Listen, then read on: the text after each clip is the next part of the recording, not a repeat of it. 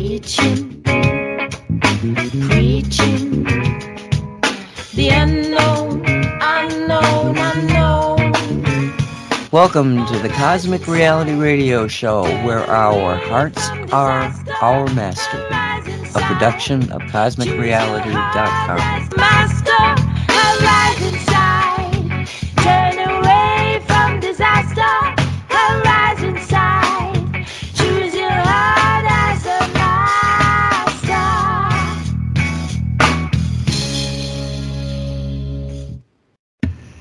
And welcome to Cosmic Reality Radio Show. It's November 7th, 2023. My name is Nancy Hopkins. With me is Walt Silva and Dolly Howard. So, okay, Walt, say hello to everybody. Hello, everybody. Thank you for being here with us. We hope to have something entertaining to tell you. And give us an update about your mom. Oh, well, she's recovering because as she's doing more exercise and using more of her body, she's little by little getting back her energy. Her what passes for a doctor in that place really pissed me off. I kept my mouth shut because, like, oh, you have to think in terms that she's 85 and maybe it's time for her to put in a nursing home. And I said, oh yeah, right. Tomorrow I'll do that. Sure. She's not an invalid. She's just recovering after 3 weeks of being in a bed, and therefore she has little physical energy, and she's recovering as she's exercising. But that doesn't mean it's time to put her in a nursing home, for heaven's sake. So that really pissed me off. What was he saying? That she had outlived her expiration date? Yeah, something like that. Exactly. Was this a young person? He's way older than me because he's bald and all his hair is gray, so he's way older than me. So he's one of those. So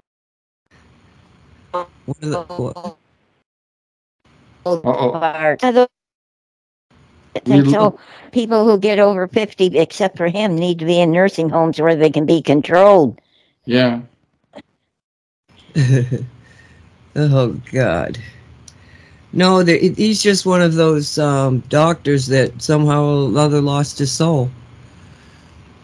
Yes, I agree with that. Yeah. Oh, see? I agreed.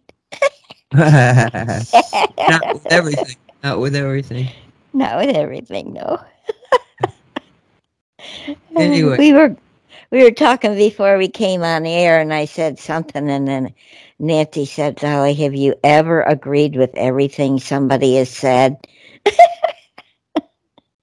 Not really. So that's what made me laugh. Well, that's why Stan finds you irresistible. Well, he did.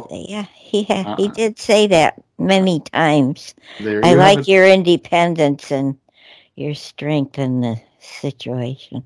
Mm-hmm. One of a kind, Dolly. We were talking about that too. Yeah. Nancy said, "Thank God that there's only one of her." The world could take two.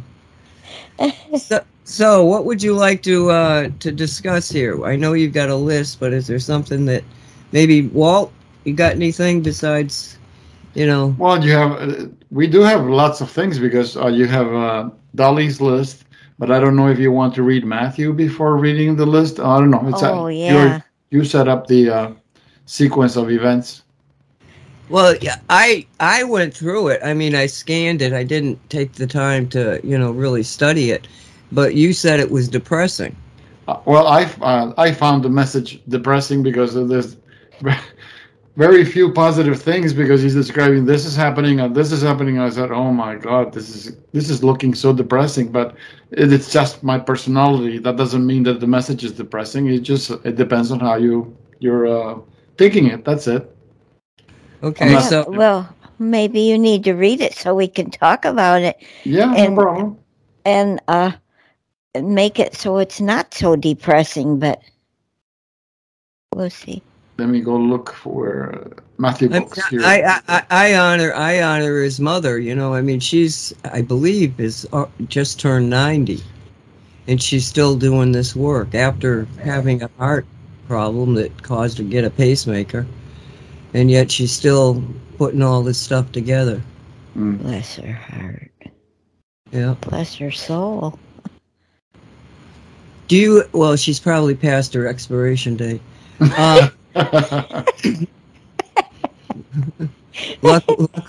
Luckily, Matthew's there to say no, she hasn't. Anyway, you got it, Walt? Yeah, I'm looking at it. I posted it in chat, so. Okay. All right. November 1st, 2023.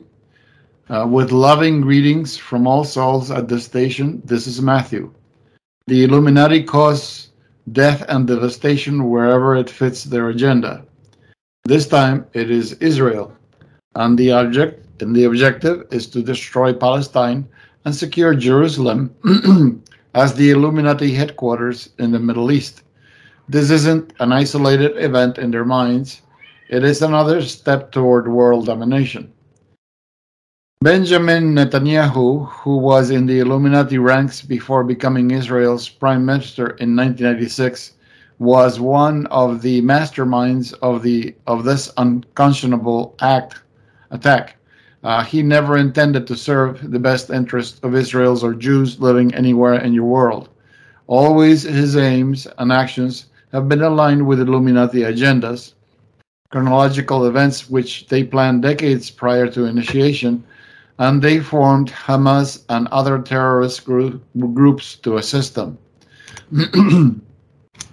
Aided by a strong campaign against anti-Semitism and the premise that Israel needs a powerful military force to ensure its survival, the country has had dependable emotional, military, and financial backing ever since its inception in 1947. However, withdrawing the formidable defense at the border with Gaza just prior to the assault was so suspicious that Netanyahu is not getting the widespread support he expected. The Biden administration, and a few other Illuminati-operated governments are raising the battle cry with him, but other influential voices are condemning the killing of Palestinian civilians, cutting off access to their life necessities, and reducing their homes to rubble as justification for atrocities, destruction, and hostage-taking by Hamas. Every person who is affected by this tragedy or any of the many other heart-wrenching Illuminati-caused traumas our Earth family are enduring is a child of God, and he feels every sensation that every soul does. We sorrow at what some of our Earth family are doing to others. The profoundness of God's agony is unending tears is unimaginable. Dear ones, please do not take sides in this sad situation, but rather send love light to all in your world. A tsunami of that energy's high vibrations is the means whereby violence will be ended. Retaliation won't bring peace to the region or heal shattered lives. These neighboring citizenries want to live peacefully and cooperatively with safety for their families. They aren't enemies. They did not take up arms against each other. The fighting forces that shed blood in both countries are puppets of the darkness, being devoid of light. They are this generation's perpetrators of the diabolical ideology and activities that have been part and parcel of life in your world for millennia. We are not judging them. We are saying the peoples need to know the Illuminati, deep state, one world order, shadow government. The cabal is real. It is not mainstream media's conspiracy theory. They are desperate and tenacious, and because they need the low vibrations of fear and suffering to survive, during this last stage of the battle between the life forces and the dark, they will cause chaos and devastation. Maybe technologically caused destructive natural disasters produce a holographic invasion of monstrous alien, or send mind-controlled individuals on mass killing sprees. Some of you think space family members will bring the Illuminati to justice. Extraterrestrials have visited Earth in a multitude of ways throughout her history, so that thought is understandable, but it is not part of the divine master plan, which does permit members to step in and manage situations beyond the capabilities of Earth's civilization. For instance, they established a powerful light grid that prevents low vibratory civilizations from entering your solar system. Powerful distant civilizations beam the massive light that saved the life of the planet, and ET special forces have prevented the detonation of nuclear warheads and missiles. Crews in mammoth spacecraft near the edge of your solar system banished malevolent fabricated forms with intelligence, and they dismantled technology intended to capture minds on Earth by interacting with 5G installations. Universal councils that set standards for the civilization's interactions would not sanction killing 90% of the Earth's population, an Illuminati goal of long standing. They cannot have a third world war. They started World War I and II and made vast fortunes by selling war machinery to both sides in both wars, and they cannot fabricate and release more lethal viruses. The councils that hold that the reign of darkness on the planet is over for once and for all, and the wealth of assistance does not include action that is within Earth's residents' capabilities. Taking legal action to prosecute proven evildoers is the people's responsibility.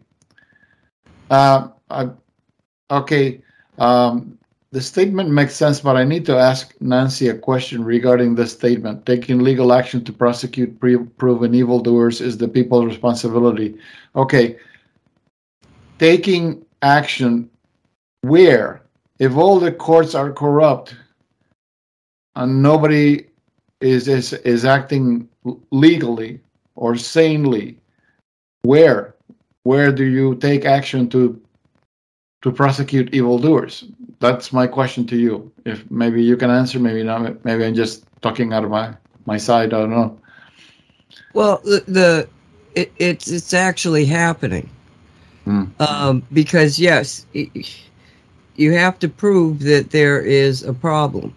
Apparently, people, are really kind of brain dead, and so they can't understand why some of us think that the Biden family is totally corrupt because they're taking money from China and putting it into an account that has no money, and then that goes to one of the Biden families, and then out of that comes 10% that's sent to Biden. No proof, scream the Democrats. Well, there's a lot of proof. There's a lot of, and the reason that you want to be able to understand that is because then you can see the cover-up. Hunter was the one that had the key to the castle, and they spent 5 years dicking around until some of the cases against him that could have been brought up, and the IRS and other people in the FBI said, we need to do this. Well, it wasn't done. So you're in a situation where the fabric of existence depends on people beginning to truly see the evil that what Trump has been saying even before he got into office is true. So when we look at the Trump indictments, of which there's like 99 of them or something, and you got 4 cases going on, you can see the stupidity, absolute insane stupidity of these cases. So they weren't believing it. So now you orchestrate, whether you're doing it from metaphysical side or you're doing it from a covert operation to have all these indictments come against Trump so that one by one Trump can win. But people will see that it's all, just was politically motivated. The one that's happening now, the one in New York, and that judge we were talking about is that New York judge that the Attorney General, whatever her name is, she was elected saying she's going to get Trump. He's a judge that was elected. And so you got two elected people that don't have to, talk to the Attorney General of the United States to make decisions or to be doing the right thing, and then somebody come along and say you can't do that. There's none of that happening. This is just two elected officials, whether they're being prompted to do this or they're just stupid, and they're trying to do it for whatever nefarious reasons that they have. But the court case is absolutely blatantly stupid. So you have a situation where Trump has been brought up on civil charges. This isn't even a criminal court. But the judge decided the verdict without a jury, and he decided it before he had heard the evidence. So now they're in the phase of it where he's been found guilty by this judge for fraud in his real estate transactions. Now, what kind of fraud did he commit? Well, he put pricing on his properties and got loans based on the estimate of what the properties were worth.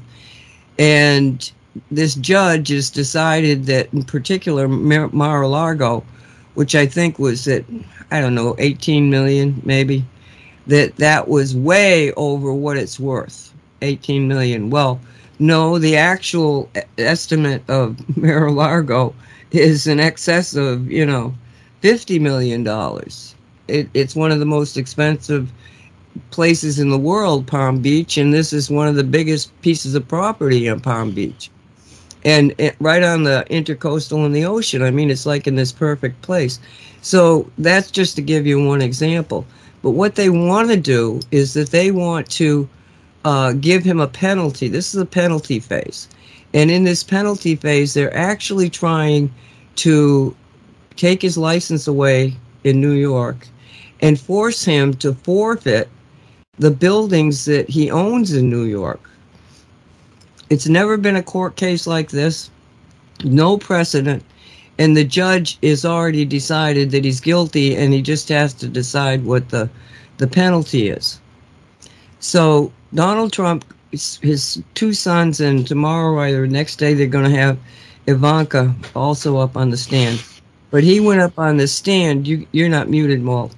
When he went up on the stand, the judge would ask him a question, and as Donald Trump's lawyer pointed out, that real estate is a tremendously complicated and complex state of affairs to try to get through.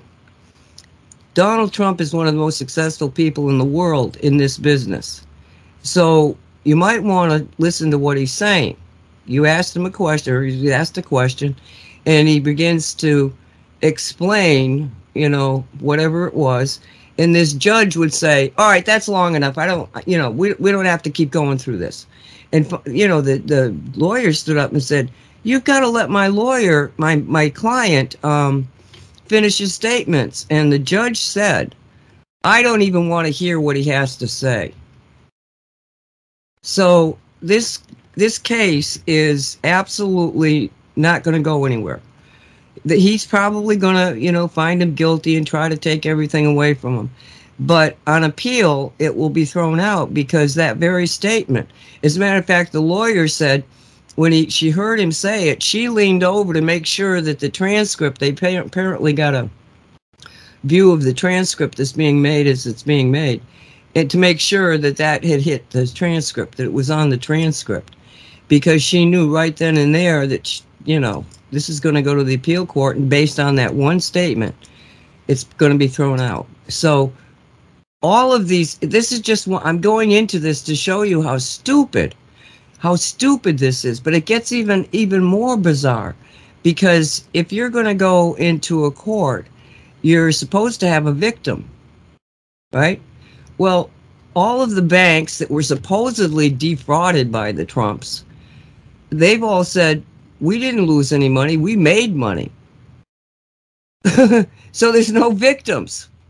So he's been found guilty of defrauding banks that say that they weren't defrauded, and still it was brought up, and they're spending millions and millions of dollars of his money and others, you know. So it's an absolute travesty, and that's why now Trump is leading by a lot in 6 very, very important states. They call them swing states, and they either go, you know, Republican or Democrat. They swing back and forth, but those are the states that actually end up being the core of whatever results there are.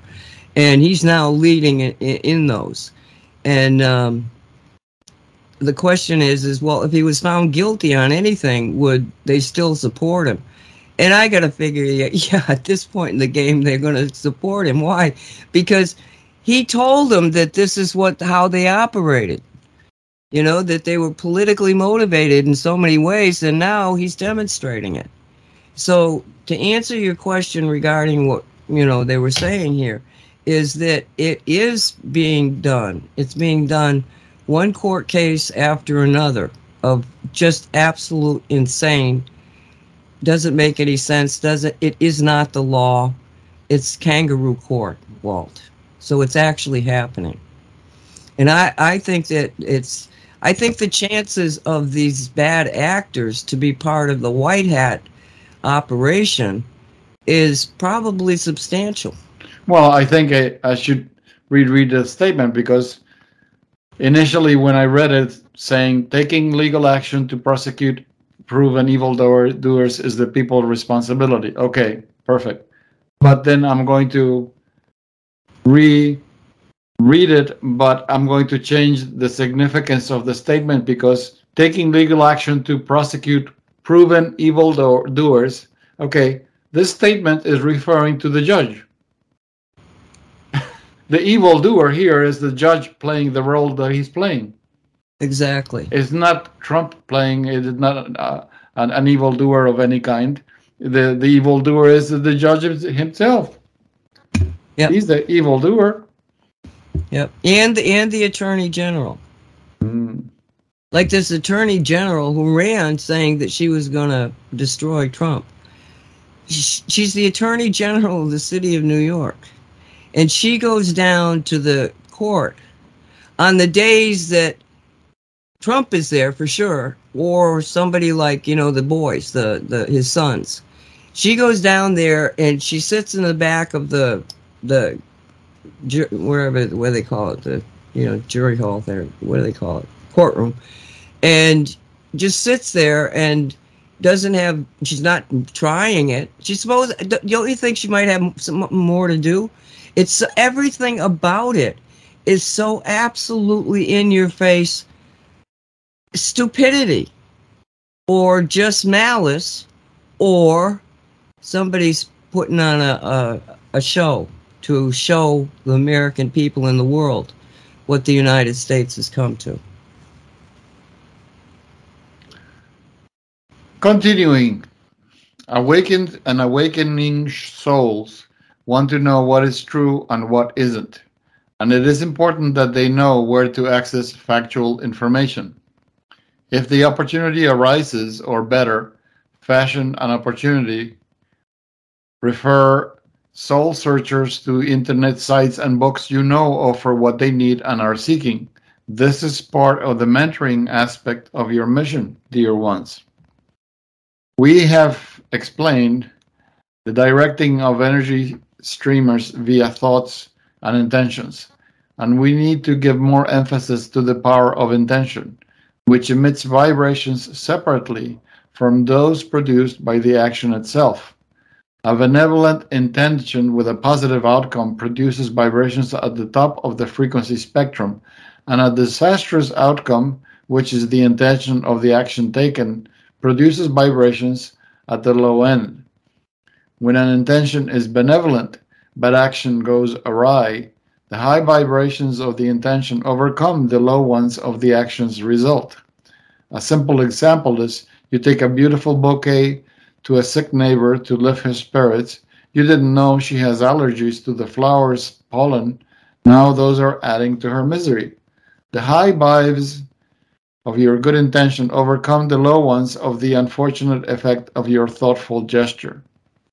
The intention of the Illuminati's counterattack in Gaza is to cause massive death, injury, fear, and extreme hardship for survivors, and Israeli Defense Forces have been ordered to cripple Palestine to irredeemable status.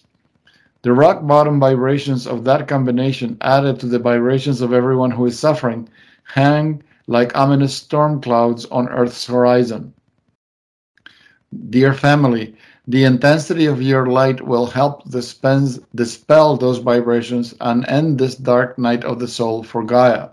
The same help is coming from the empathy, courage, compassion, sharing, kindness, hope, honesty, forgiveness, love's glorious ingredients that are soaring through the world.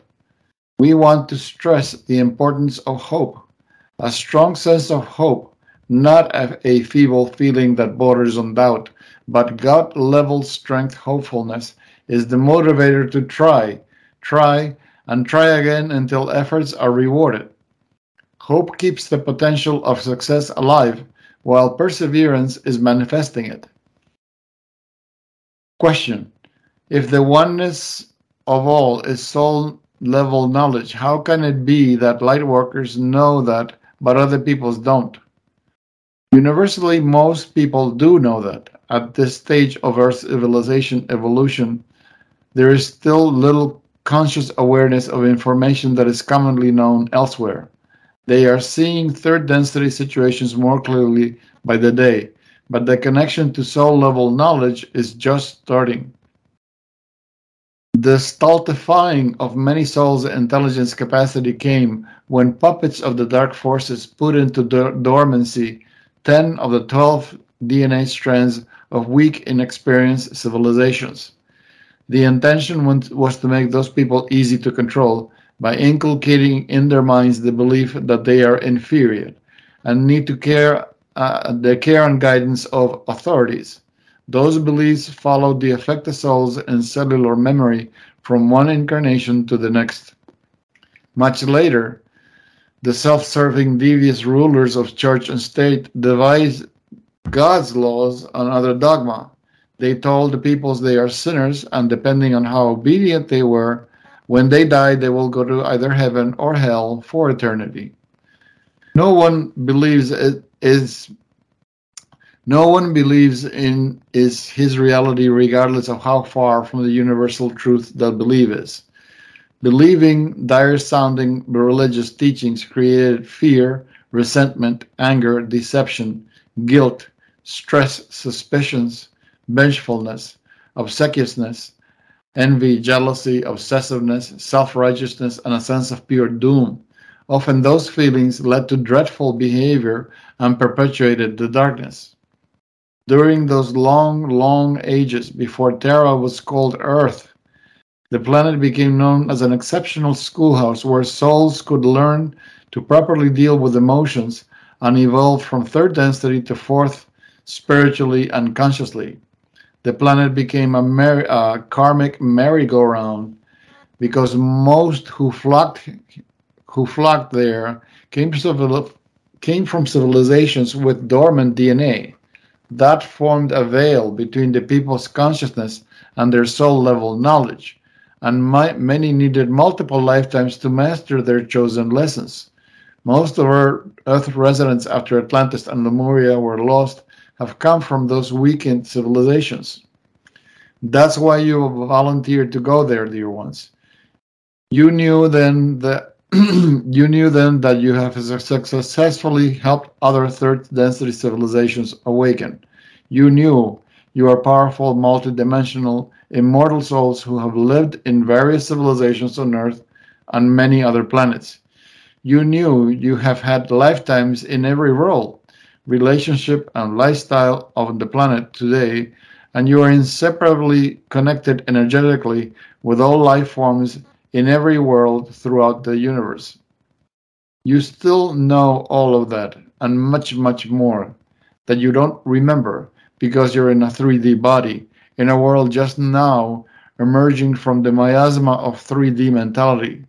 But occasionally you revisit evolved lifetimes in flashes of cellular memory, or you tap into your soul's infinite storehouse of cosmic knowledge, and always you resonate with the high vibrations of a new kindred spirit. And, beloved brothers and sisters, you do not know and then experience sweet sensations. You do not know now and then experience sweet sensations of gratitude and humility for being chosen to experience a noteworthy, fulfilling lifetime during which the most dramatic, dynamic era on Earth. All light beings in this universe honor you and support you with unconditional love. Love and peace, Suzanne War. Thank you for that, and I don't see that it's depressing. And I'm not, no, like I said, it was just my perception of things. I'm not saying it is depressing. It's just that sometimes it makes you feel helpless. So much crap. Well, I think he was giving us encouragement. He was saying, yeah, this stuff's going on, but we can beat it. We send it. Let's beat it. Love. Beat it. And beat just it. like we've been doing. We've been sending love blankets and love around the planet Earth and everywhere. We've been doing what he said to do to beat it. I thought it was encouraging. Wow. Yeah. Michael Jackson said it best. Beat it, beat it, beat it. It's like he was thinking the way you're thinking. Oh, dear, dear, dear. Oh, sorry, Matthew. I apologize for Walter. I'm not going to get into it. Okay, so one of the things I think that should be pointed out here, the concept that was being propagated and also is still kind of being pushed is, oh, these terrible Israeli people are going in there and they're destroying an entire northern part of Giza, and they're killing all these civilians. Well, what's happening is that they are not doing a massive attack and bombing. You should see 500 targets. It seems like they're taking out every building in the place. Well, these are precision weapons, and a lot of times what they're targeting are the tunnels. They're not purposely taking down buildings unless they think that this is the Hamas stronghold. But to take it even into a more strategic and specified operation, they are going in street by street with troops on the ground. If they wanted to just kill everybody, they would have indiscriminately bombed they could have carpet bombed it. And you go, oh my God, hey, listen, World War II. The only reason that we won World War II, one of the primary reasons, is because the Allies decided to just destroy, indiscriminately different cities, including the big one, Dresden, where they actually set the whole city on fire. They wanted to take it down to nothing so that the civilians would stop fighting, that they would just not support the war, just overwhelm them. So this has been done before, and I don't remember that being discussed in the Nuremberg trials. But in the case of what we're seeing in Palestine, the Israelis are using a lot of constraint. they're putting their soldiers in a lot more danger because they're in the street.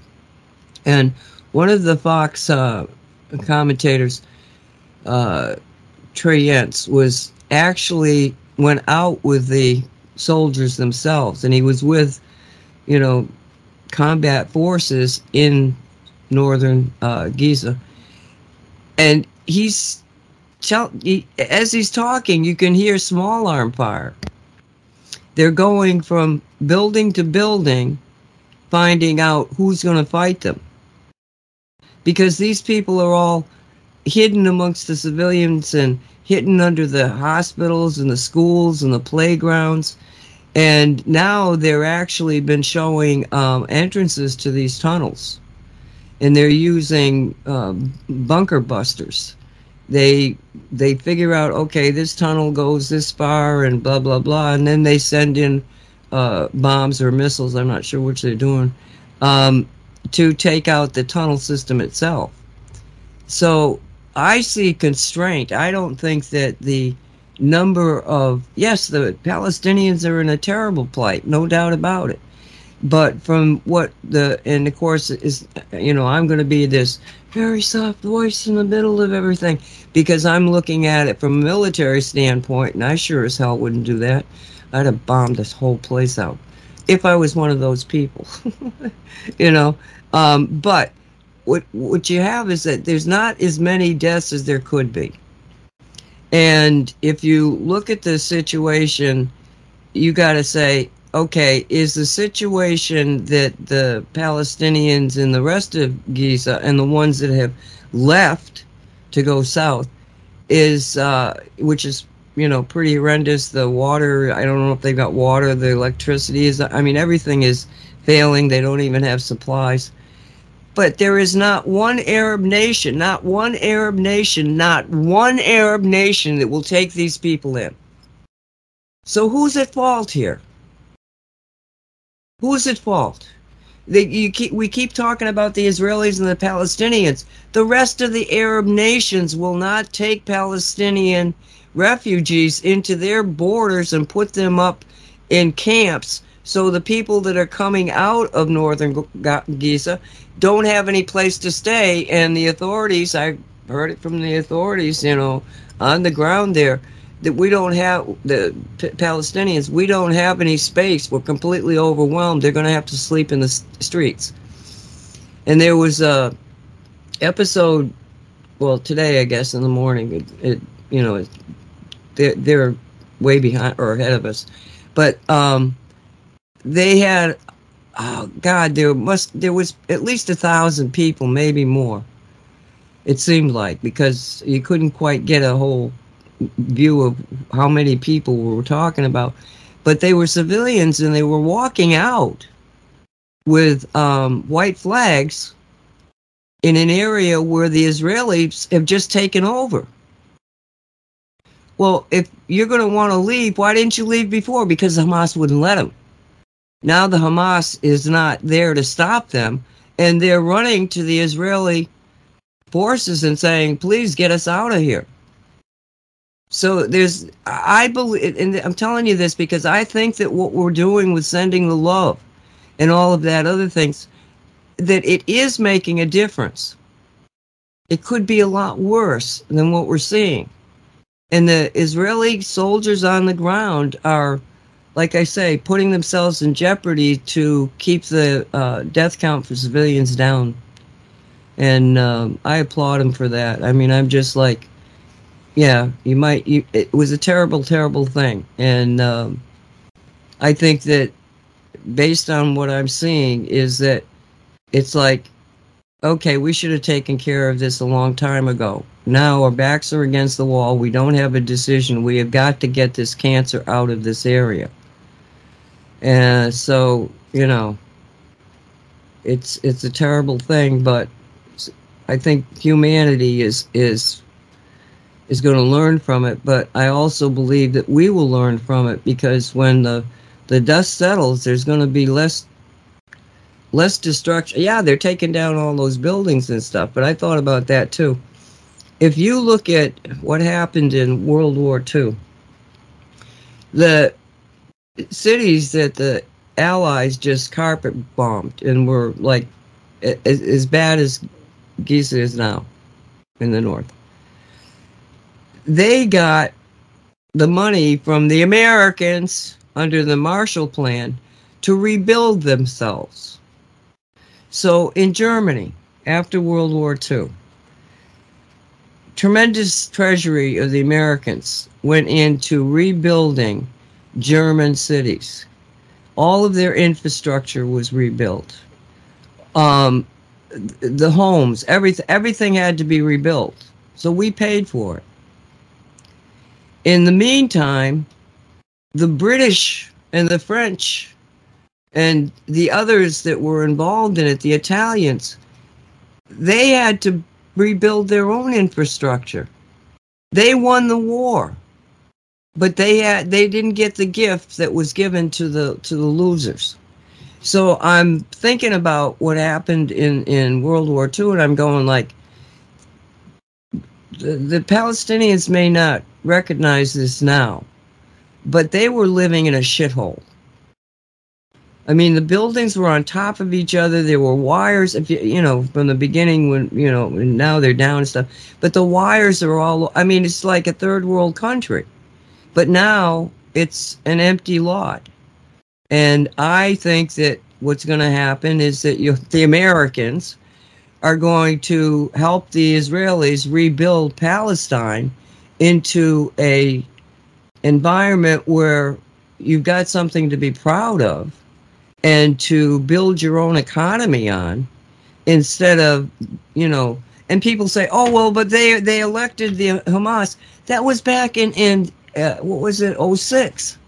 That's when the election occurred, was in 06. A good portion of the population now, it didn't even vote for that. Is this statement, sorry to stop you, is that, because I think this is significant. Jasmine put a comment from Bob, and he says the reason why the Arab nations won't take them in is because in the past Hamas has tried to overthrow the government of every country that took them in. Yes, and they're terrorists. Mm. You know, I mean, I don't actually blame the Arab countries, you know, to be trying to protect their own countries. But, you know, those are the places that the people should be taken care of, no matter what you think or how fearful you are. You know, it's like, oh, no, we can't let them in. Those Israelis, you know, just kill them so that they don't come over the border into my place. And, you know, I mean, the Arabs are not friendly to other Arabs. Somebody was running numbers on how many Arabs have killed how many Arabs. And it was like, I was like, oh my God, they've been killing themselves forever. So that they're, you know, these are not neighbors that you would like to have. Let me put it to you that way. And it's back on the religion thing, you know. Some of them believe in this and some of them believe in that, and some of them don't believe in religion at all, but they're willing to kill you anyway. So, well, because first of all, they're not listening to the original message by the prophet is oneness. That was it. That was his original message. But all the what do you call it? The religious nuts, they're not repeating the message. They're repeating, oh, you have to kill your enemy, kill you. But no, Muhammad never spoke about killing anybody. His message was about oneness, but nobody listens to that. So they've altered the message so much so that who knows what the prophet originally said. Well, part of this is that they've also been under mind control. Mm. You know, I mean, the people are, it's like the school systems in Palestine were run by Hamas. Well, you think Hamas was saying, love the Jews? No, I don't think they were saying that. So you've got a lot of mind control crapola that, you know, is involved in it. That, what can I say? It's it's hate that's been bred. I just feel that we just need to put the energy of love and of compassion and empathy into there. Every one of us, we put out more energy of that, and that's just going to. But I think I just want you to know that, it feels to me like it's not as bad as they're letting it, that they're putting off.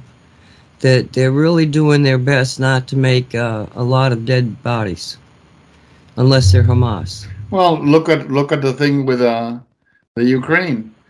They were telling the rest of the world how horrible the war is happening in Ukraine. And in the meantime, you see all these celebrities who are going to the cities in the Ukraine. Are you insane? They're in the middle of a war zone, and you're going because there was no war. What was happening is they were attacking all these centers controlled by the Cabal, all these laboratories for making viruses. They were emptying out all the tunnels. Why do you think there were so many Russian soldiers traumatized by the horrible things they witnessed in those tunnels? They weren't attacking the population.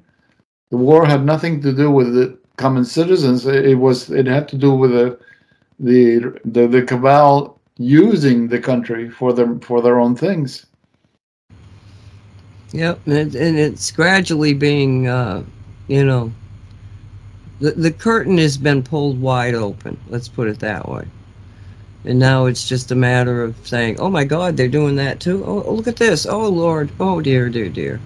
So we're in a good place, and I always feel good when I listen to Matthew because, yeah, he and his mom, they talk about what's wrong, but they also are upbeat. We're gonna do this.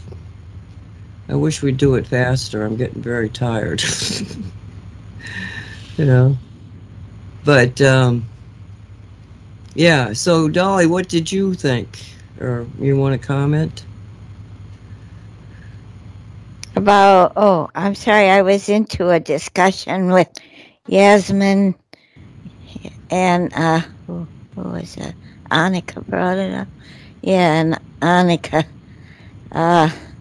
I wasn't too interested in what Matthew had to say because I'm glad that he shares with us. But Dave has already told us that everything's going to be okay. So I kind of put that stuff, well, not kind of. I just put that stuff on the back burner and don't pay that much attention to it because Dave says it's going to be okay. I don't fuss over something I don't really have to. You're highly connected. Yeah, but he shares it with everybody. It's not just me. Yeah, but he puts a caveat on it. And that caveat is that it's going to be okay if enough people put out the energy to make it okay. Mm-hmm. Yes. It's not, you mean Matthew. Matthew, yeah. Yeah. Well, no, yeah. I mean Dave. Oh, that's what I wanted, clarification. Yes, I agree with what you said. So, you may think that Dave has told you that, and so, okay, but unless you go out there and say, pay attention to this, because we got to put the love and we have to become participants. You want to sit by the sideline and eat popcorn, go ahead. But you're not putting in the energy that we need to make it all right. They can look in the future and see it's all right. But hey, listen, timelines shift. That's another comment. Timelines. Okay. People keep saying there is no time. There is no time. So then how do we have a timeline if there is no time? Well, the past and the future and the present are happening at the same time. Right. Okay? Depending on what path you're on. Think of the timeline as a path. All of the versions of the future are there. And it depends on what path you're on as to what future you get to. So they can look and say, oh, Earth is going to get through this. They're going to get rid of the dark side. They're going to become, members of the Galactic Federation and do some amazing things in the new Star Trek world. But you have to want to be on that timeline. In some timelines, we don't win. Okay? In timelines, it's just going to fizzle out. Why will it fizzle out? Because we're going to take enough people away from that old timeline, that old path, that dual reality thing, and build a new reality where you have a firmer grasp of what's happening because you're not being controlled from the dark side. Because I think that once human beings can get out of the control thing, that they will think common sense. The golden rule will become the dominant rule. Do unto others as you would have done unto yourself. We've lost, we haven't, but a good portion of the that alternative timeline is forgotten the old teachings. Love one another as you would love yourself. Yep. The Ten Commandments. I mean, all of it. It's just like, that's why I get very excited to see the new Speaker of the House, who is so firmly his whole life is dedicated to his perception of common sense, the rule of law, and the rule of spiritual responsibility. And when you see people like that who are standing up and talking about God, talking about praying, and he's not specific to which God. Yes, he's a Christian. That's his God. But he's not telling anybody, you got to believe in my God, and then none of that seems to be even prevalent in him, because there is a core solid learning that's in every single religion. It's just it gets buried by all of the ceremonies. I mean, how far away do you get from the message of Christ that you get in Catholic authorities? I and my Father are one. What does that mean? Well, it probably means that you can talk to God like Dolly does. But no, the priest, no, you have to go through us.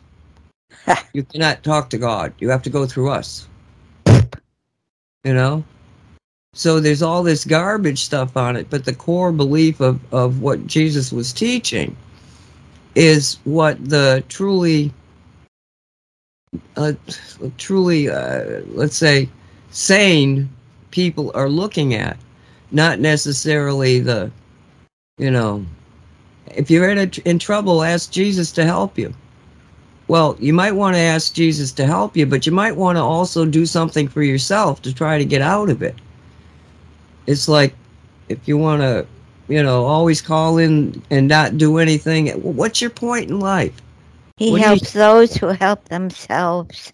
Yeah, there you go. Another one. Mm-hmm.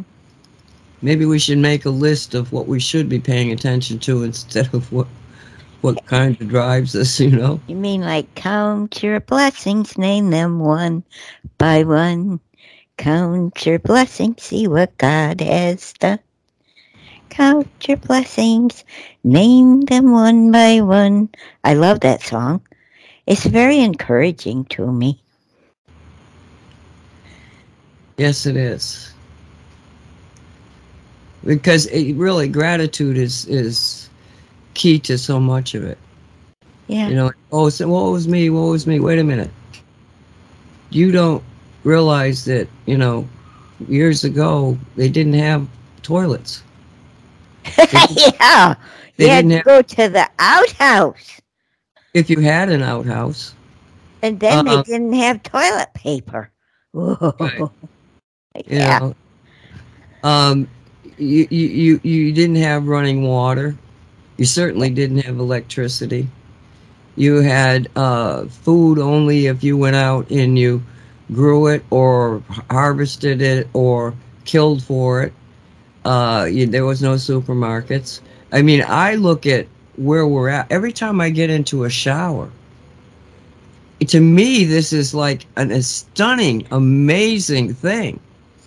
That you can stand underwater and feel not only that cleaning of your body, but cleaning of the energy field because you've got running water. Well, for the vast majority of people on Earth, you really didn't have that ability to do that. We are blessed in so many ways. Yeah. You know, oh, I don't have to eat moldy meat. Wow, I can get it out of a refrigerator. You know, think of life without a refrigerator, without ice. I mean, there's so many ways that you can look at life and get depressed. Oh, I don't have what the neighbors have. Oh, I want this. Or you can go through life like that. Or you can go through life and be just so grateful that you can stand in a shower and have the warm water cascading all over your body in an amazing experience. I don't have to go that far away because when I was a kid growing up in Argentina, I was born in '59. We were only able to shower once a week, and it took hours because the heater was a kerosene heater, and you have to wait hours for the water to be warm enough to take a shower. So I know that. I know what it is to grow up without conveniences. My great aunt, when I was a little girl, I loved going to her house. When I started going, they had no electricity. They lived out in the country by Toledo. There's a little city, I think it's called Melbourne. They lived out there on a farm. They sold their apples from the apple tree. They made cider from the apples. They sold all the produce they grew, and they grew produce, corn, beans, yada, yada, yada. That's how they made their living. And they did not have electricity. Well, finally, the electric company came down in their neck of the woods, and they got hooked up with electricity. And I went, and it was one of those things to turn on electricity. You turn the knob, and it was just so exciting to play with that. And Aunt Lily and I would laugh about it, and she had a beautiful laugh. And then for them to take a bath, they'd have to go out, build a fire, put the water in this big kettle that would take a couple people to carry the water once it's hot, and they would fill the tub up in a room, and it took them about an hour to get the water ready for their tub. And to do the dishes, she had a pump in the kitchen, so you'd have to pump the water, and we washed the dishes in cold water. And then we could wash dishes and cook and all that, because you need water to cook. And this is the part I really hated. They had a double-seater outhouse, and you'd have to go out there no matter what temperature it was, no matter if it was pouring rain, snow blizzard, whatever. You'd have to go outside in the double-seater.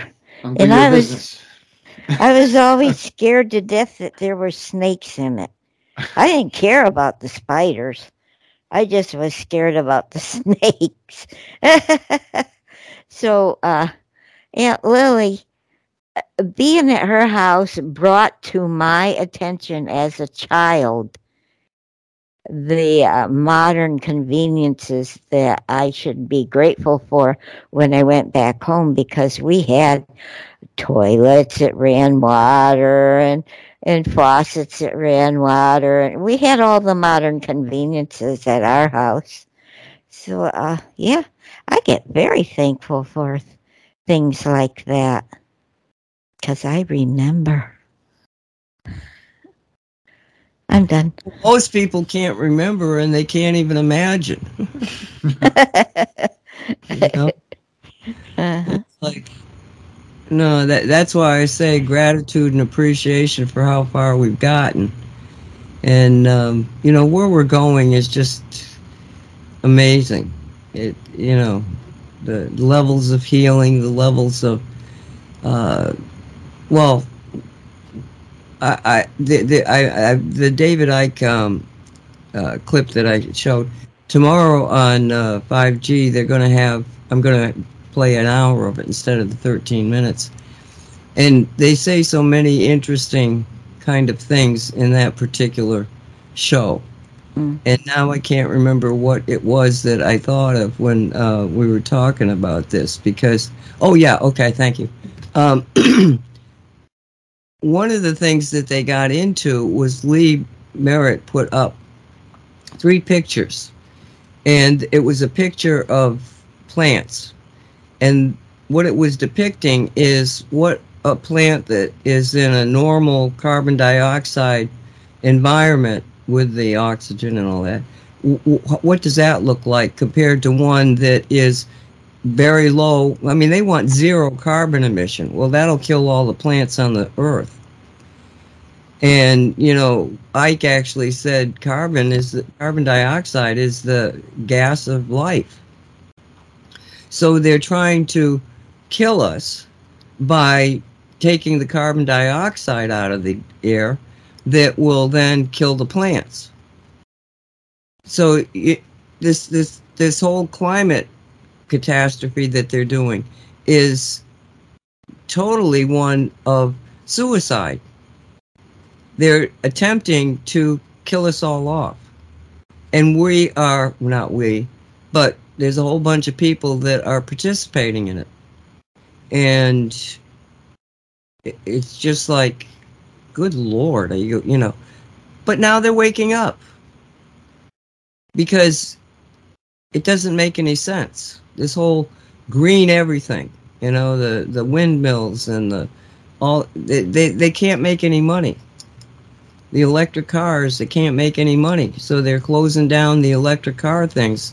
And it's like the Democrats are going to probably ask the Congress to give them money to bail out all these companies, but it's not going to work. The companies are just like, no, there's no way we can make money. And so if it's stupid, sooner or later it's going to break, and it's broken. So we're winning on a lot of areas. A lot of areas. We just have to be appreciative of it and realize that, no, we're doing okay. Okay, so I'm going to play a song. Well, just Somewhere Over the Rainbow, because why not? An Aura Geode, Black Moonstone, Citrine, Cosmic Silver Nugget, bracelets, shungite bowls, and much more at the Mystical Wares live auction. Have fun bidding for special items at your price. mysticalwares.com/live-auctions. Let's take a moment to thank the people who make intergalactic distribution of this show possible. Mystical Wares in Mount Vernon, Washington. Yes, folks, Mystical Wares is where the Jedi Knights shop when they have their annual field trip to planet Earth. After annihilating battalions of stormtroopers and blowing up the Death Star, they deserve an all-out shopping spree, and their supplier of choice is Mystical Wares in Mount Vernon, Washington, an oasis of light in an otherwise dark universe. I spoke to Master Yoda the other day and asked him where he buys his shungite. He replied, "Tell you I will, and not belabor. Mystical Wares. I also pick up spare parts for my lightsaber." So there you have it, folks. If it's good enough for Master Yoda and the Jedi Elite, it's certainly good enough for the rest of us. Mystical Wares in Mount Vernon, Washington. Online or on location, you'll be sure to give them a standing ovation. I am Ani, mad as the day is long, Avidician. This was Metaphysical Martini, a production of Cosmic Reality Radio, to whom we are most grateful. Until we meet again, my darlings, get involved in local politics, learn to identify the dirty tricks within the matrix, and above all, let the spirit inhabit the human. Scalar energy is demonstrating how good health depends upon balanced and stable human and animal energy fields. Test it out for yourself with a free weekly 12-hour remote session at mysticalwares.com/scalar-healing. This is an ongoing program allowing you to pick and choose the scalar energy treatment you want. Thus, you must register weekly for the session presented every Friday. Experience the future of medicine now for the free sessions or sign up for one designed specifically for you. Go to mysticalwares.com/scalar-healing. And remember, you must sign up weekly and receive the confirmation email or text confirming the session. Experience the future of medicine now. And welcome back to the Cosmic Reality Radio Show. It's November 7th, 2023. My name is Nancy Hopkins. With me is Walt Silva and Dolly Howard. You guys are back, yes? We are back. Back. And Dolly, you want to read your list? Oh. Okay, hold on. Where is it down? Here it is. All right. So the first question was on the time travel. We already discussed that. Well, let me read what I did say. Time travel, is it real? What about there is no time? Could it be that it is really dimension travel? Do you believe that dimensions can be changed by people traveling from one to another by just landing in the other dimension? Oh, I like that question. Do you? Do you believe we could change time or change events in a timeline by just traveling there and landing in it? Because what if we land in a space that was meant for something else, but we arrived at the same time and we overtook what was supposed to be happening right there? Infinite possibility of timelines. You know, just because you got a timeline doesn't mean you're taking out another timeline.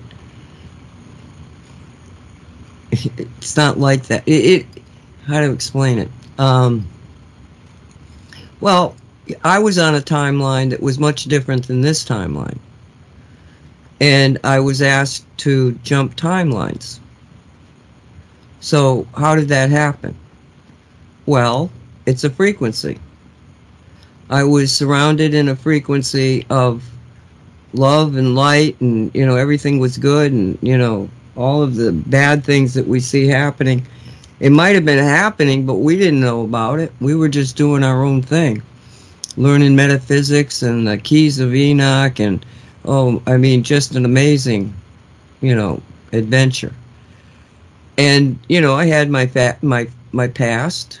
I had seen terrible things and was working to make changes by writing books and, you know, then eventually blogs and stuff. But for all I knew, we were good. Everybody was good to go into this new reality of heightened abilities and expanded knowledge.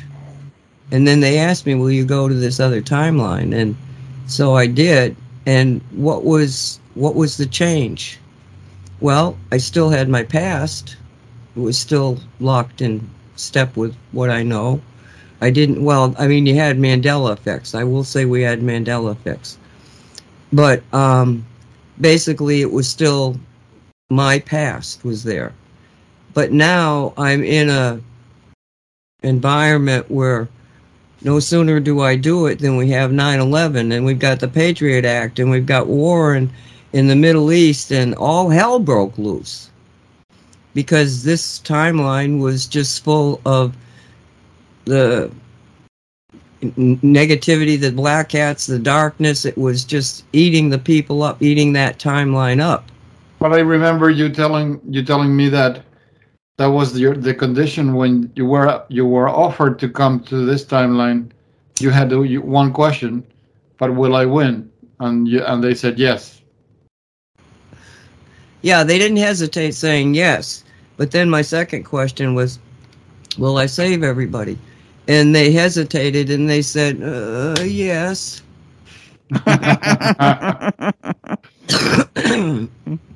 It's Everybody that you were intended to save, I bet is what they meant. Exactly. And I was suspicious, but no matter what they, even if they, if they had said, no, you're not going to win, I wouldn't have gone. Well, why would I go there if I'm not going to win? I'm not going there to torture myself. But the question of saving everybody, it was like, okay, all I have to do is save the real people. I don't have to save all those bots and the background people. And Ike did address that question. You know, what he thought about that. So, yeah. Timelines are... So I had the past. Now, what was different was the present, definitely, and the future. And I suspect that that what I call the goody two-shoes one that I was on, I think it's probably still progressing. Because, yes, I got taken into this new one, and but I think that a lot of people who are of that ilk anyway, of seeing the good side of life, the, truly filled with the love of God and of other people. There are people out there like that. I think the vast majority, they love their families. They want to have good kids. They, all this good energy. I think that was still taking that particular timeline into the future. And I think that the fact that that timeline was able to continue to be manifested, even though in this timeline, those people have a terrible time living here, kind of, because they see what we see. Because my sister's one of them. And I kind of try to figure out why is Mary so, in her essence and her energy, it's just such a good energy. It's just so positive. No matter what's happening, it's positive. How is she managing to get through all this? And one day I asked her a question, and she said, because everybody thinks that she's Miss Goody Two-Shoes and she's not with the world, she doesn't understand how bad it is. That's my sisters and stuff. She's so naive, she doesn't know how bad things are. No. So I said something to her, and her response, I'll never forget. She said, oh, it's not like I don't see it. She said, I just don't. I chose not to live it. So there's somehow or another they can see this bad, but they're dominated by the good. Well, she said she used a code word, choice. Choice is everything. Everything. So that nobody can take that away. So that's amazing. Because how many people use that? Oh, I never had a choice. I can't do that. I don't have a choice. I don't have a choice for this. I don't have a choice for that. How many people go through life with that? They do this wrong. They do that wrong because they never had a choice. No, they don't. You have a choice. You choose not to use it, but you do have a choice. You don't like it, so you say you don't choose it because you don't like it. And then they say, I never had a choice. Well, yes, you did. You didn't want to use it. It's a great defense. Not having a choice is perfect. Not in my world, it's not. You have choices, period. It may be just one choice that you have, but you do have that choice. Whether you want to choose it or not. I learned that lesson the hard way. That's why I'm so adamant about it. You want to go on with your list? Oh, my list, yes. Hold on. I put it down. Let's see.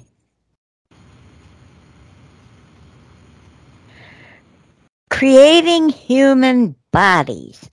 That dude we were listening to, I forgot what was his name.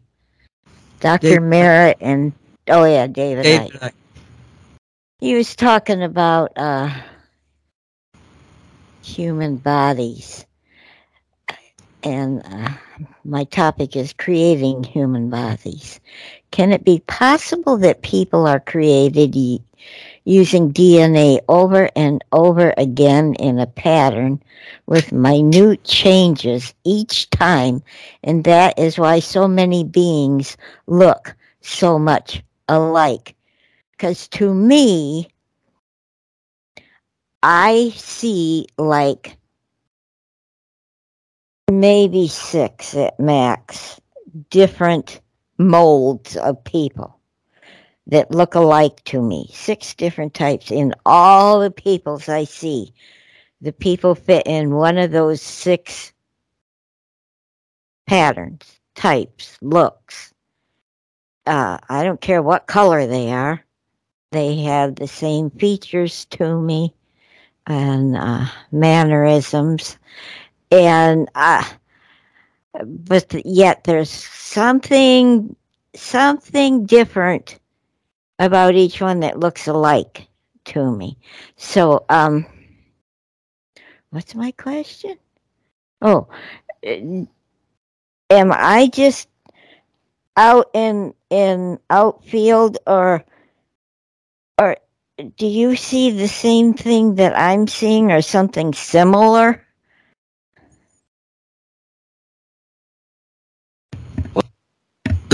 I saw a program once about DNA, and there was this doctor who had gone around the world collecting blood samples from all over the world. And then he died, and the science got to a point where they could analyze the blood a lot better, and a protege of his took up the quest, and they began to do DNA analysis on all these blood samples. It was an amazing presentation. And they went from where they think the beginning of humanity is, which is in Africa, and they traced the what do they call markers that in the DNA from the blood. You know how you take your DNA and they test it with Ancestry, and they say, oh, you got this much of this place and this much of that place and blah blah blah.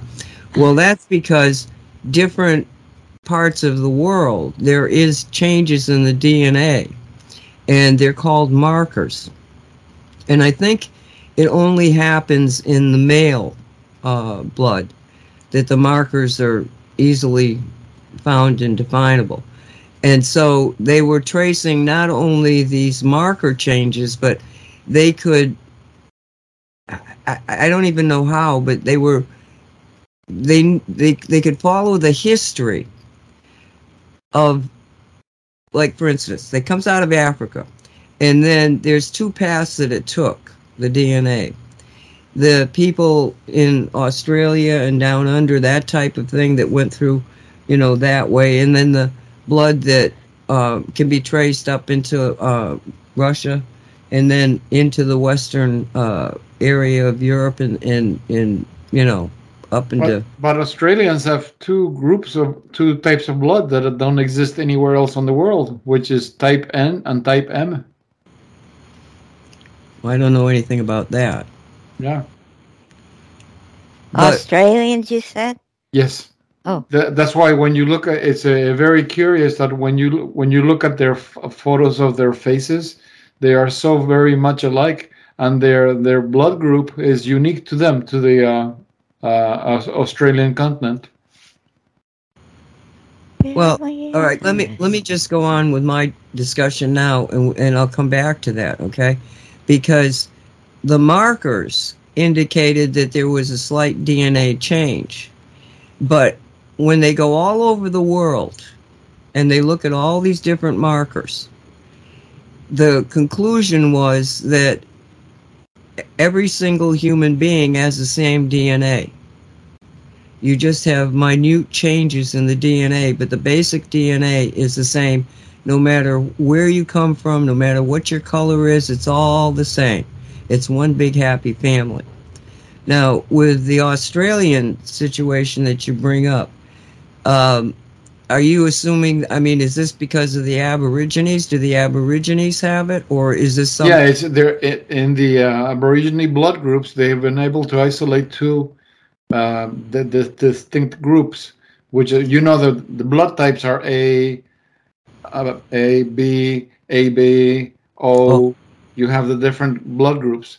Okay, in the Aborigines, they've isolated group N and M. They are unique to Australia. No other people have that blood group.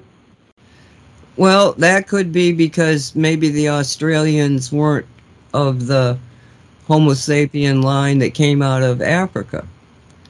There's a lot of really strange things that happen when they go back into the archaeology and the skeletons and all of that.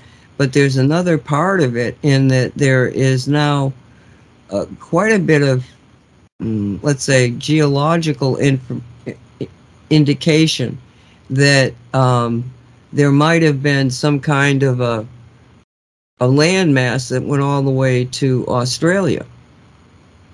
So they can trace the basic DNA through this landmass thing.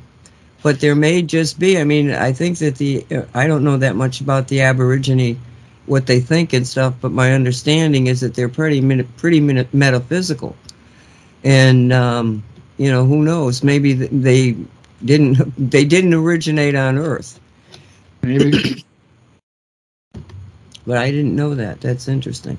But the final results is looking at everything that, around the world with the DNA and the blood, everything is the same. The markers hardly make a difference.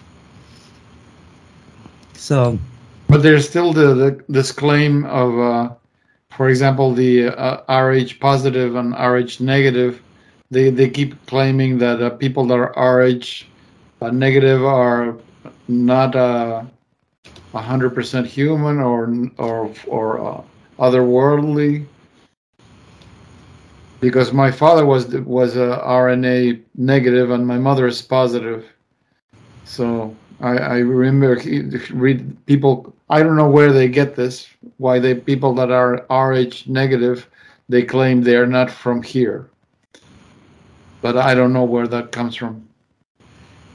Well, there's also a connection to the Jewish bloodline. It's like, if I don't think I'm making this up, that the Rh negative, if you trace it, you'll find that was prevalent in the royalty of the Israelis and in the priests also. So I don't know. I mean, who knows? Why are the Jews called the chosen people? Where did that come from? And they were the servants of the Anunnaki, because remember the Anunnakis modified DNA and reduced it, so the slaves wouldn't be so smart and wouldn't ask questions and they would just take orders. But they need someone to run the ship.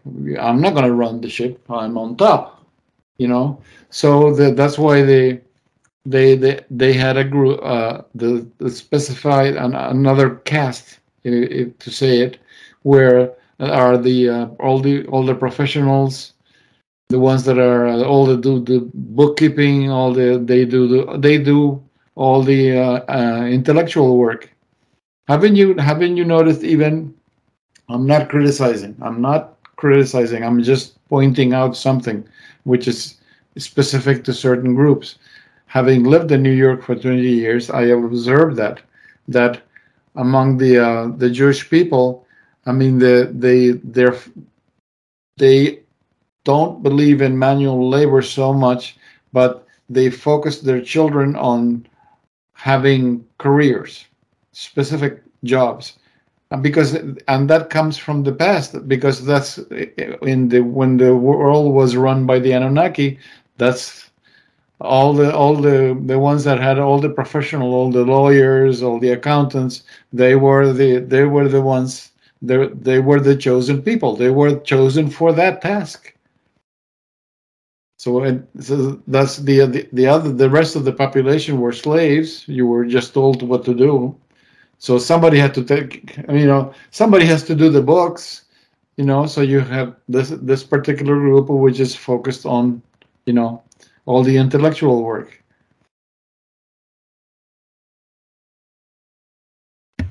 Did that help, Dolly?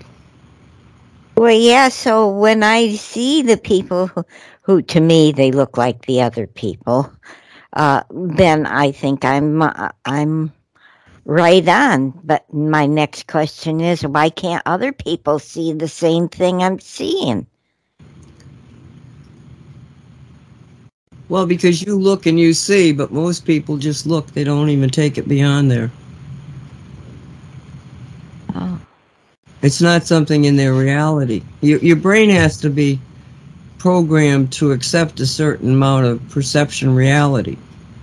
And we've been taught that Asians look like Asians and black people look like black people and, white people look like white people, but you're not seeing those characteristics. You're seeing the overall blueprint of what it started out as, correct? Mm-hmm. Yeah. Mm-hmm.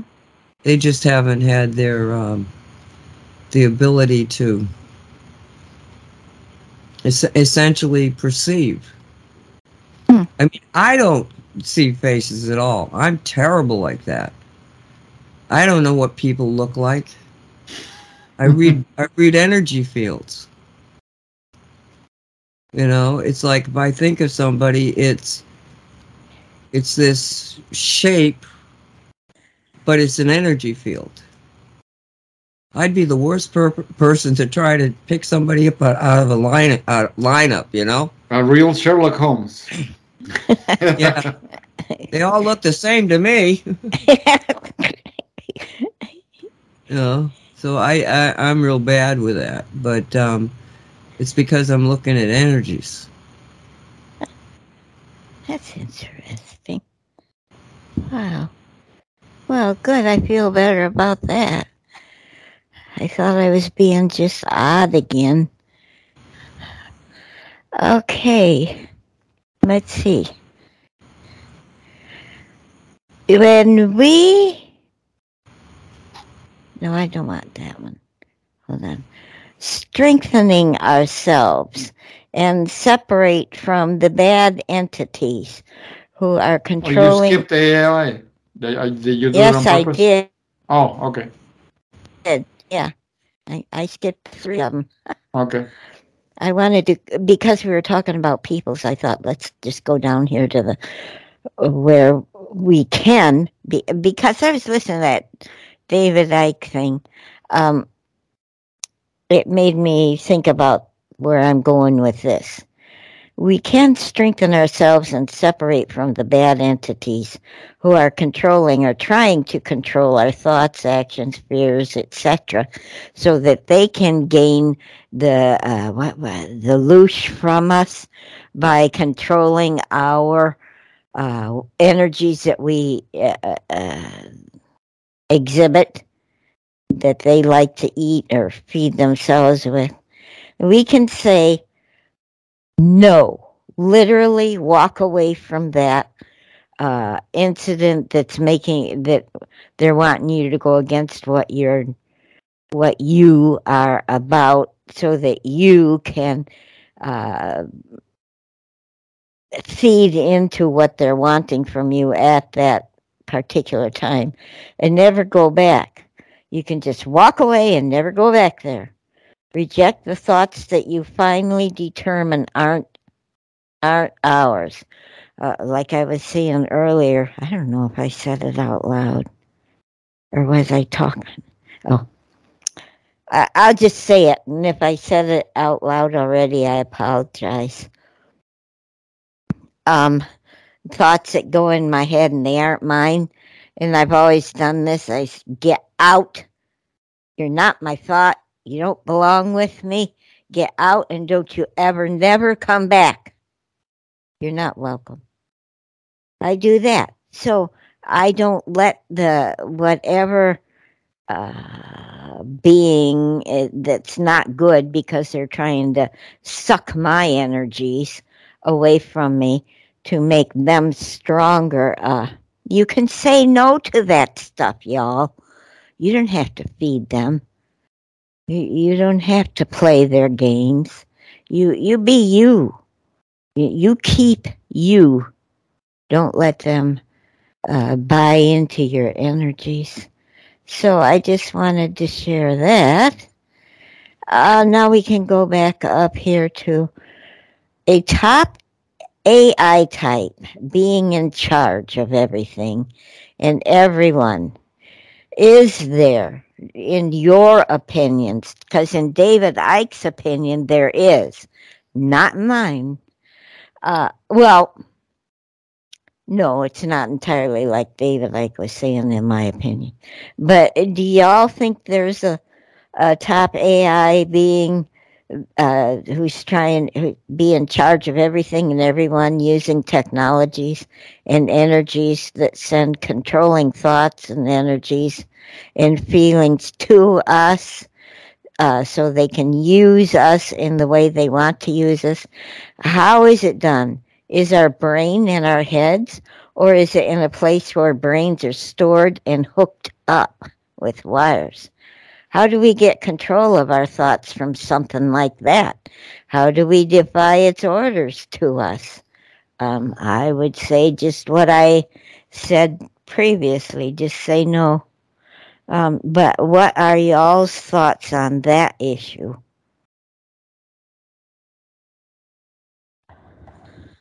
Walt, did you have something to say? Yes, I have an observation, because you know that I make use of human design. And in human design, when both head centers are defined, you are constantly thinking and you don't control it. You're always thinking, because that's your job. You're supposed to be a thinker. But when your head centers, your ajna center, your head center, it's open and undefined, like in my case, the thoughts going through my head are not even mine, so I don't have to pay attention.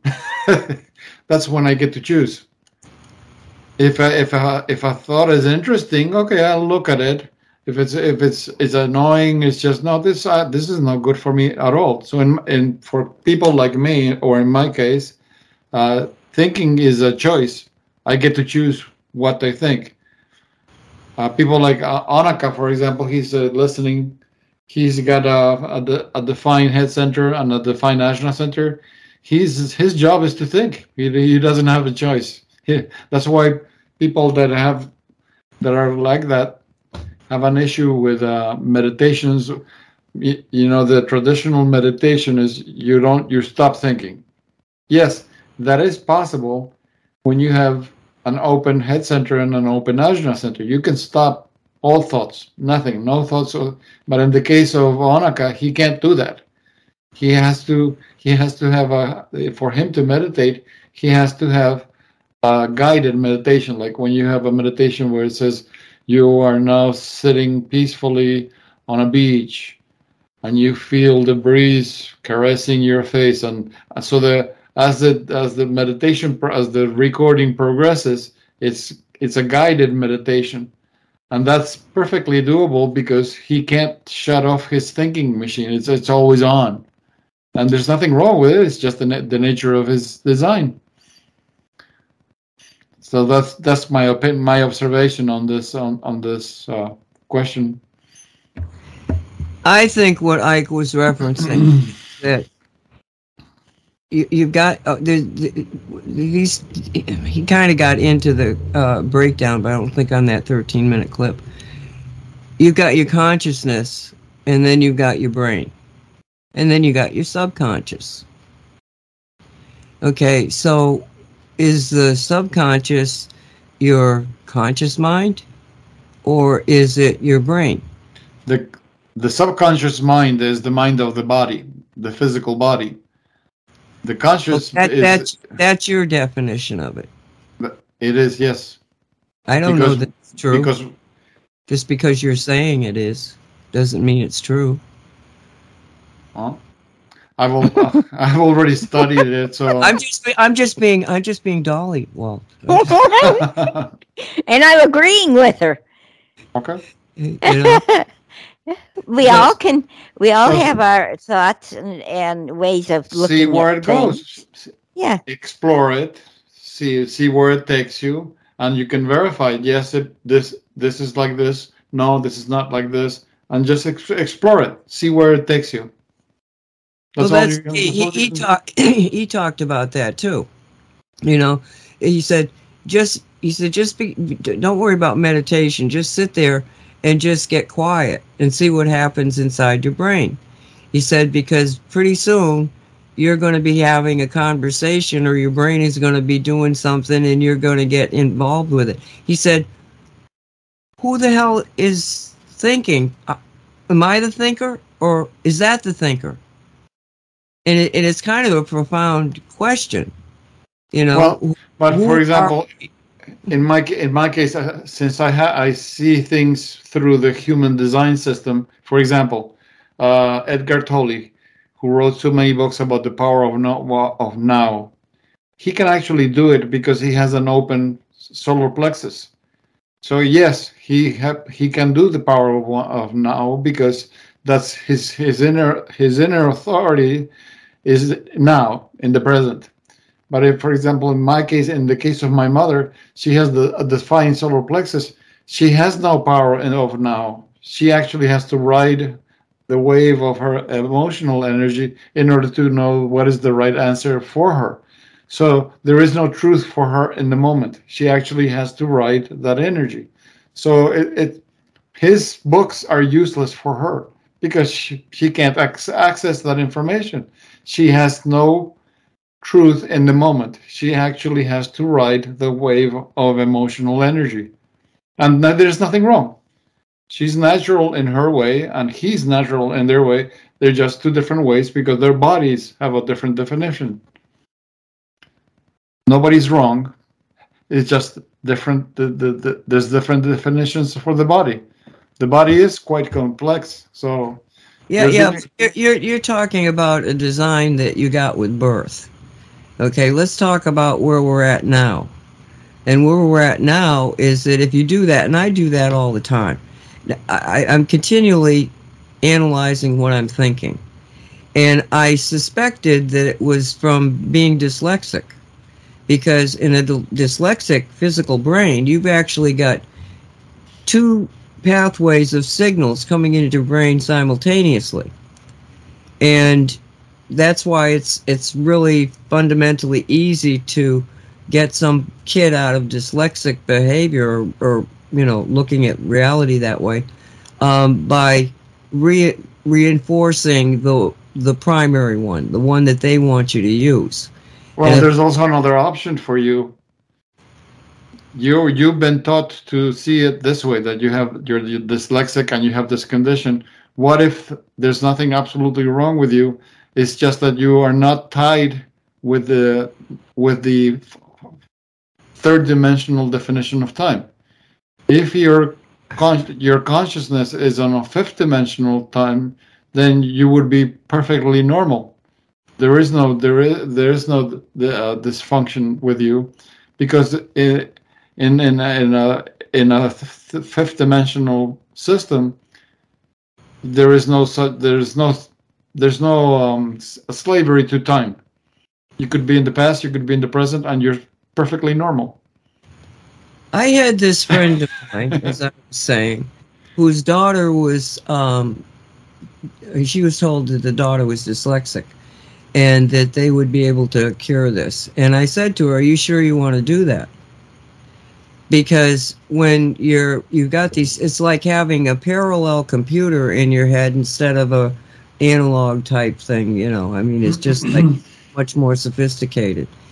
And I'm not saying that makes me better. I'm just saying it gives me an opportunity to do things that other people may not be able to do, which is to use one of the pathways to actually analyze what the other pathway is doing and thinking. And so I can see where I know what my patterns of thinking are, and I know the frequency. So when I'm getting a thought in my head that I know is not being done on the other side, and what level are you looking at it? I think that there is a predominant side that allows me to kind of look at the situation. But the thing of it is that anybody can do this. You have to feel who you are. You have to analyze your own thinking. Now, I think that I do it from a perspective of, like I say, two systems working semi-together, but coming to because they're just separated, you have a slightly different perception on things. I was blessed with that, as was a number of my siblings. So you see things in a different way. It kind of keeps you from ever being put into a box, because you're always looking at it, in two different ways at least.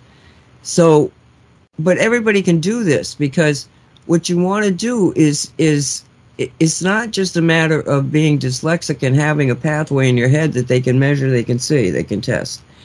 It's the concept that we are dual beings. We're spiritual beings, and we're this body being. And so when we think in terms of the brain, just associate that with the body. It's part of the body. Whereas our consciousness is complete energy. And the way that you think about that is, how is it when you go into surgery, the anesthesiologist puts you into essentially a state of death.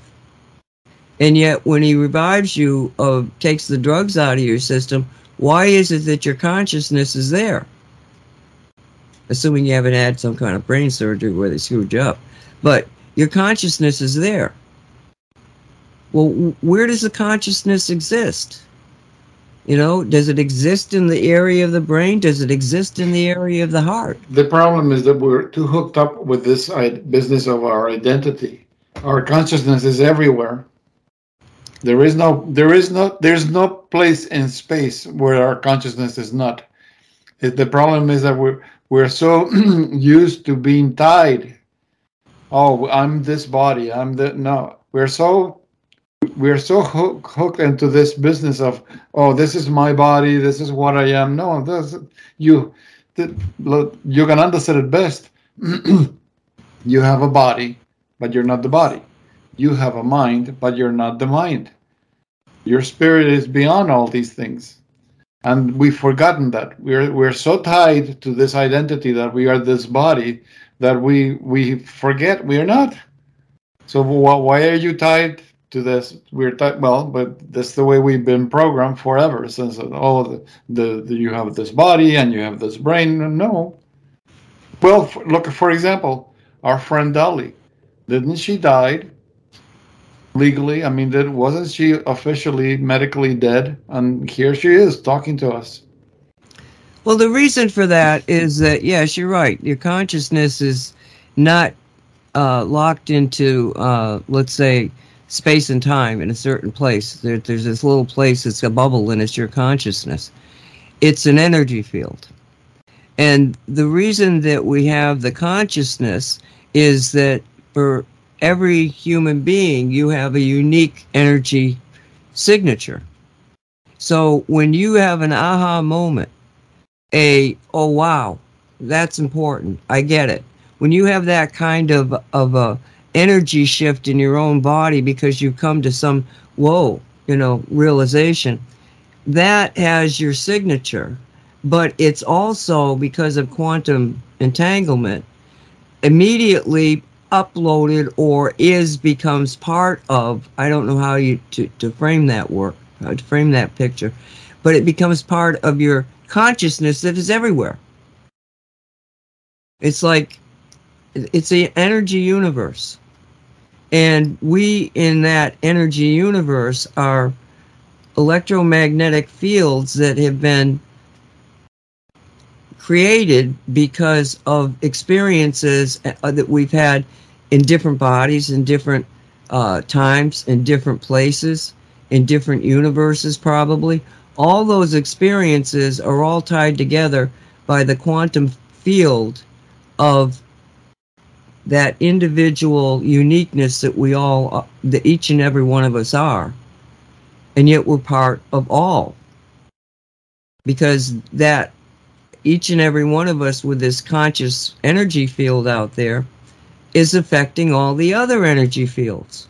That's why you see the ability of humanity to make massive changes. And they've done this. The Heart Institute has done a number of these studies.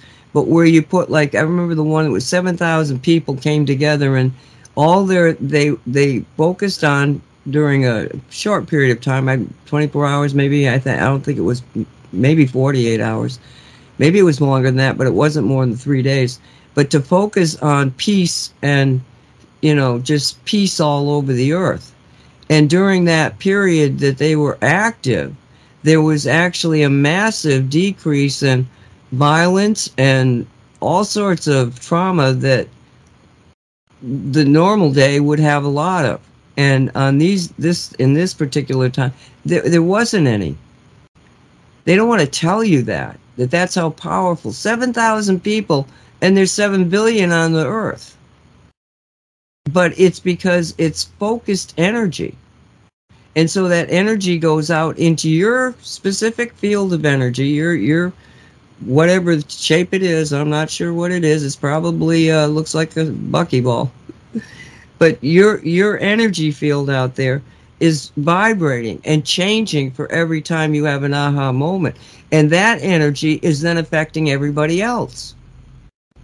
So you can make massive change from the standpoint of just realization and also, imagination and the ability to think that there is nothing we can't do.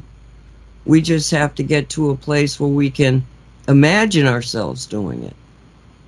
There's no limitation. But that leads into what, can I interrupt?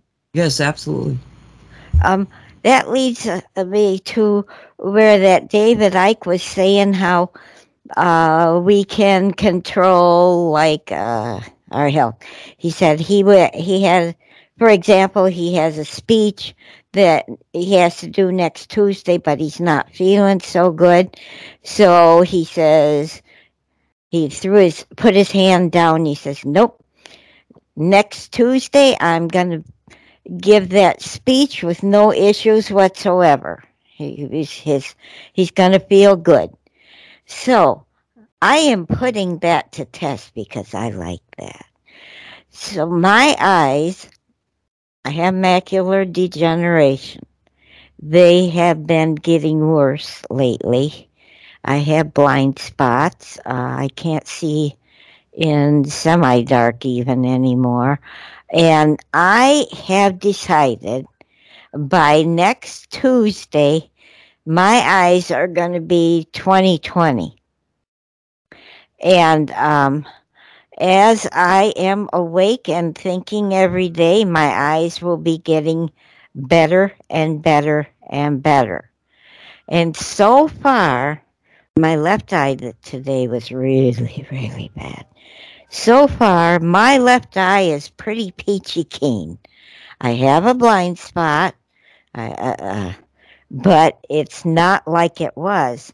So I'm going to be able to report back to y'all next Tuesday and tell you it worked. Well, you're making a statement that I find very intriguing. You're saying that you're going to project it into the future, that Yes. this is going to happen. Now, Yeah. And it's happening right now as I'm breathing. you're going through the process. Well, Yes. If you listen to a lot of energy healers, they'll talk about that you don't want to say, I'm going to be healed. You want to say, I'm healed. And so I've been doing this, and I started questioning. I said, this just doesn't make any sense to me because it's not working, for one thing. And I said, No, because you have to go through a process. And I'm thinking this all in my head here, and now you've brought it up. It's a process. So I think that if you're out there and you're trying to do it, I'm healed right now I'm healed, and, the pimple on your face disappears. That's not what we've been programmed to accept as being reality. And maybe in the future that's true. But right now, I think you have to do what Dolly's saying she's going to do, is to project it into the future, realize that it is a process, that you're going to get better and better and better so that, on that date, boom, you're going to have perfect eyesight. I really think that's an important, let me say, tweaking of this manifestation concept. And it's it's mainly because I'm not seeing a lot of instantaneous things, even though I'm firmly convinced it could be. And that's because, again, no matter how right we are in a given thought, we can't make it reality if we can't get other people to see it too. Because if everybody's going around saying impossible, impossible, impossible, you're going up against a lot of energy that's just going to, erode your good intention, let's say. It's a matter of energy. It's a matter of how energy interacts with other fields. Well, that was proven by that Russian lady. I forget the last name. Her name is Galina. I saw the black and white films that were done in the 60s, where they would put items in a sealed box. The box is transparent, but she was able to move she would approach the box. She wouldn't touch the box. She would project with her energy, with her hands, and the objects inside the box would react to the position of the hands. So she was actually moving them with her the energy that she was projecting. But here's an interesting tidbit, is that she was successful as long as the people that were observing her were agreeable to the test. If they were very skeptical or they didn't believe in it, she found it close to impossible to do anything at all, no matter how much effort she put. So their energy was affecting her energy. Absolutely. Absolutely. I came to that conclusion because I wasn't getting my way. How dare you stand in my way? Yes. Yes, but I have this philosophy. I don't need to be right. I need to know. And so if it's not working, well, why isn't it working? And again, it was the realization that because I say that it should work that way by everything I know about what I know, it doesn't mean that everybody else has come to that conclusion. Therefore, their perceived reality is, no, this doesn't happen. So unless I step way, way outside of that reality, it's not going to happen. And I want to make the adjustments in the reality that I need to shift enough so that they can see the new reality and begin to live there. So in order to work with it, yes, I said, it's not instantaneous. You have to think in terms of, and I was really kind of like, oh no, is that the right thing? And I'm kind of mulling it over. And then you made the statement that you did, Dolly, and I'm going like, yeah, that's the key. Manifest a near future event instead of worrying about doing it instantaneously. Right. So we'll all see you seeing absolutely, bullseye. You'll be able to shoot a gun and hit the target. Yay! Or bow and arrow. I'd like to see you pulling back and bow and arrow. Oh, I used to try that because I had a adult friend who could do it.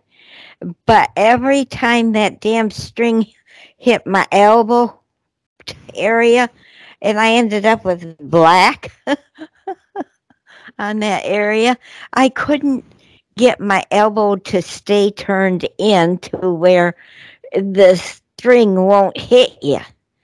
Believe me, I I have no tried. idea how you did that. I mean, I've shot a few arrows in my life. I can't imagine what you're doing. My problem was my thumb. Oh, That- really? Yeah, it was. Well, what would happen is that when I let the string go, the arrow very often would catch my thumb, and I was getting cuts. Oh, It was so strange. And no, it was like I can't even tell you how it was happening, but it was and it wouldn't happen every time. But it would happen, at least once, and all of a sudden it's like I'm not liking this sport anymore. yeah, I didn't like it either. Kind of a stupid thing, Too painful. Well, yeah, especially in your case. No, I didn't have that. What sports did you like? I mean, did you have sports that you really got into? Well, I played, not the sport that I would like to watch, none, but I played powder puff football when I was in high school, which drove my coach nuts. He saw me walking down the hill toward the field, and he says, "No, Dolly, you turn around and you go back home." He lived right down the street from me, too, so he knew my parents, and I babysat for his kids. But I said, "But, Mr. Stinson, I am gonna play. Well, if you get hurt, it's not my fault." Because I was very little. I weighed like 87 pounds at that point, and I was shorter than 5 feet. So I was kind of little to be doing that, but I loved it. I played, and I was a safety, and I had a good time. So, but I didn't play any of the others. I didn't play basketball. I played softball. Even as an adult, I played softball. I was pitcher. But other than that, I can't think of any I did. Huh. Of course you were the pitcher. Why? Well, because it's the most important place to be. I mean, position. Oh! I can see that. Yeah. I played. Of course I was the pitcher. I was not the pitcher, but I played every position there was. Oh, Except second base. I never really played second base, but first, third, catcher, outfielder, yeah. But we used to have, when I grew up, we had it was one of those residential areas that were built for mainly veterans after World War II, so all the houses were similar, and there was this vacant lot that we would play baseball. Oh my God, virtually all year round, and playing baseball, except when it was snowing. And then we would go sledding. Yeah, we were active. How about you, Walter? You didn't like sports, did you? Well, I didn't like sports because nobody liked to teach me. In Argentina, when you have when soccer is your national sports, unless you're born knowing, coming out of your mother's body, forget it. Nobody wants to teach you. Okay. For example, my last attempt was in high school. I started asking. I didn't know the rules. For example, how are the rules of soccer? And this guy started explaining to me how the ball moves, and then another one cut into the conversation, and they started talking, and they started arguing with each other. And I'm looking, how good is this sport? All it helps to do is for people to fight. So I walked away from that, and I guess they're still arguing. Okay, So, we're at the end. We're at the end of the show. good night, everybody. Yeah. Dolly. Good night, y'all. Remember to do love blankets. Yes. Thank you for being here. Thanks, Nancy, for producing. You're Thanks, welcome. Walt, for being here. Thank you for Take both care. Good night, everybody. listeners. Be safe, everybody, and here we go. Teaching, preaching, the unknown, unknown, unknown. You have been listening to the Cosmic Reality Radio Show, produced by Cosmic Reality Radio. Thank you for listening. Choose your heart.